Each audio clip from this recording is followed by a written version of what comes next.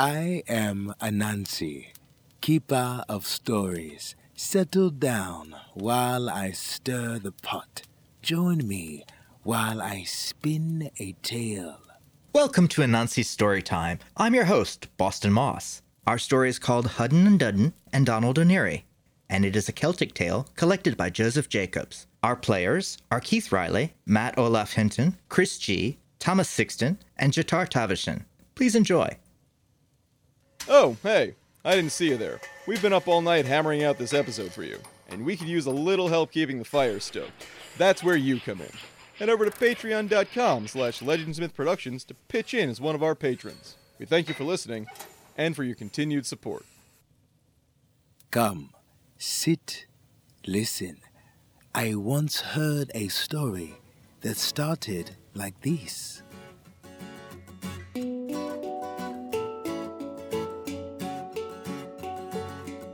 There was, once upon a time, two farmers, Hudden and Dudden. They had poultry in their yards, sheep on their uplands, and scores of cattle in the meadowland alongside the river. But for all that, they weren't happy. For just between their two farms, there lived a poor man by the name of Donald O'Neary. He had a hovel over his head and a strip of grass that was barely enough to keep his one cow, Daisy, from starving. And though she did her best, it was but seldom that Donald got a drink of milk or a roll of butter from Daisy. You would think there was little here to make those two jealous, but so it is. The more one has, the more one wants. Oh, if we could only get that vagabond Donald O'Neary out of the country, then we could have that little strip of grassland. What about that bag of bones cow, Daisy? We could kill her, and if that doesn't make him clear out, nothing will. No sooner said than agreed. It wasn't dark before Hudden and Dudden crept up to the little shed where lay poor Daisy. She was trying her best to chew the cud, though she hadn't had as much grass in the day as would cover your hand. And when Donald came to see if Daisy was all snug for the night, the poor beast had only time to lick his hand once before she died. Poor Daisy! You were a good cow.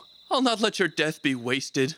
I've got just the thing. Donald trudged off early the next day, Daisy's hide over his shoulder, and every penny he had jingling in his pockets.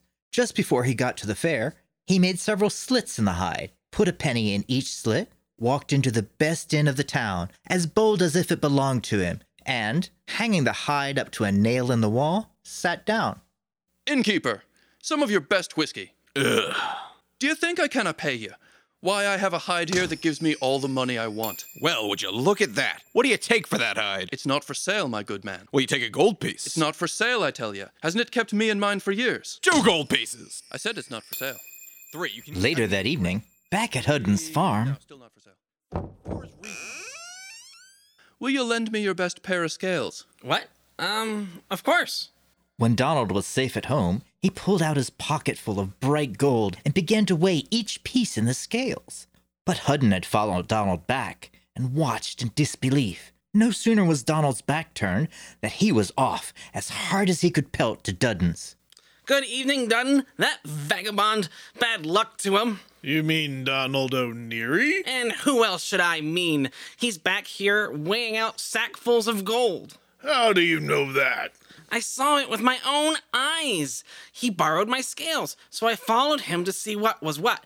And there he was, measuring out piles of gold. The two went off together back to Donald's farm, walking in on him just as Donald was finishing making the last pile of 10 gold pieces. Well, I never. Ah, good evening, Hudden. Good evening, Dudden. You thought you had played me a fine trick, but you never did me a better turn in all your lives. When I found poor Daisy dead, I thought to myself, well, her hide may fetch something, and it did. Hides are worth their weight in gold in the market just now. Oh, yes, of course. Our pleasure. Good evening, Donald O'Neary. Good evening, kind friends. Are you? Oh, why? The next day, there wasn't a cow or a calf that belonged to them that didn't have her hide going to the fair in Hudden's biggest cart, drawn by Dudden's strongest pair of horses. Hides to sell. How much for your hides, my good man? Their weight in gold. It's early in the day to come out of the tavern. Hides to sell. fine, fresh hides to sell. How much for your hides, my men? Their weight in gold. Making game of me, are you? Take that for your pains. Oh! Ah! Ooh! Ah! Oof! Oh! Ah! What's the matter? What's the matter? Here are a couple of vagabonds selling hides at their weight in gold. Hold him fast. Hold him fast. I'll wager it's one of the rogues who tricked me out of 30 gold pieces yesterday for a wretched hide. That Donald O'Neary? That knob dauber? What's the matter, friends? Is it fighting you've been? Or mayhap you met the police? Ill luck to them. We'll police you, you vagabond. It's mighty smart you thought yourself, deluding us with your lying tales. Who deluded you?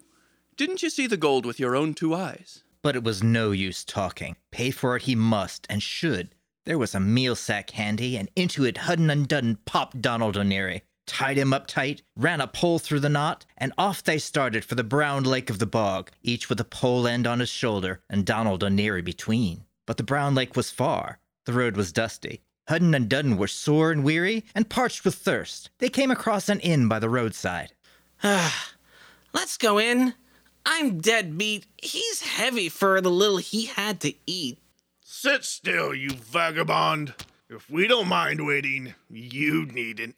Donald was lumped down at the inn door for all the world as if he had been a sack of potatoes. Donald held his peace, but after a while, he heard the glasses clink and Hudden singing away at the top of his voice. I won't have her, I tell you. I won't have her. I won't have her, I tell you. I won't have her. I won't have her, I tell you. I won't have her. And who won't you have, may I be so bold as to ask? It's the king's daughter.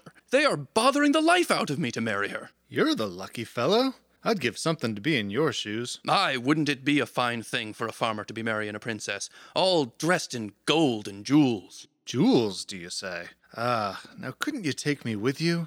Well, you're an honest fellow, and as I don't care for the king's daughter, though she's as beautiful as the day and is covered with jewels from top to toe, you shall have her. Just undo the cord and let me out. They tied me up tight, as they knew I'd run away from her. Now lie still, and don't mind the shaking. It's only rumbling over the palace steps you'll be. And maybe they'll abuse you for a vagabond who won't have the king's daughter. But you needn't mind that. That's a deal I'm giving up for you, sure as it is that I don't care for the princess. Take my cattle in exchange. Out came Hudden and Dudden, and the one took one end of the pole, and the other, the other. Oof! I think he's getting heavier. Never mind. It's only a step now to the Brown Lake. I'll have her now. I'll have her now. By my faith, you shall, though. I'll have her. I'll have her. Well, here you are. Into the lake you go. You'll not be playing your tricks on us any longer. True for you. Donald, my boy. It was an ill day when you borrowed Hudden's scales. Off they went, with a light step and an easy heart. But when they were near home, who should they see but Donald O'Neary? And all around him the fine fat cows were grazing, and the calves were kicking up their heels and butting their heads together. Is it you, Donald? Faith, you've been quicker than we have. True for you, Dudden. And let me thank you kindly. The turn was good if the will was ill. You'll have heard, like me, that the Brown Lake leads to the land of promise. I always put it down as lies, but it is just as true as my word. Look at the cattle! It's only the worst that I could bring up with me. The others was so fat. There was no driving them. Faith, too, it's little wonder they didn't care to leave with grass as far as you could see and as sweet and juicy as fresh butter. Now, Donald, haven't we always been friends? As I was just saying, you were ever a decent lad. You'll show us the way, won't you? I don't see that I'm called upon to do that. There's a power more cattle down there. Why shouldn't I have them all to myself? Faith, they may well say, the richer you get, the harder the heart. You always were a neighborly lad, Donald. You wouldn't wish to keep the luck all to yourself. True for you, Hudden, though 'tis a bad example you set me. But I'll not be thinking of old times. There's plenty for all there, so come along with me. Off they trudged, with a light heart and an eager step. But when they came to the Brown Lake, the sky was full of little white clouds, and if the sky was full, the lake was as full. Now look. There they are. Where? Don't be greedy. Hudden and Dudden jumped into the lake, thinking the clouds were the prize they saw. They never came back. Maybe they got too fat, like the cattle. As for Donald O'Neary, he had cattle and sheep all his days to his heart's content.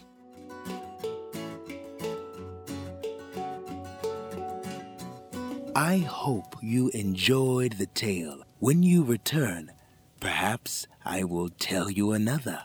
The story, Hudden and Dudden and Donald O'Neary, was edited by Samantha Tynes. For more information on Anansi Storytime, visit us at spiderstorytime.com. Please review us on iTunes, Stitcher, or wherever we're available. It goes a long way to help people find us. Thank you for listening. We'll see you next time.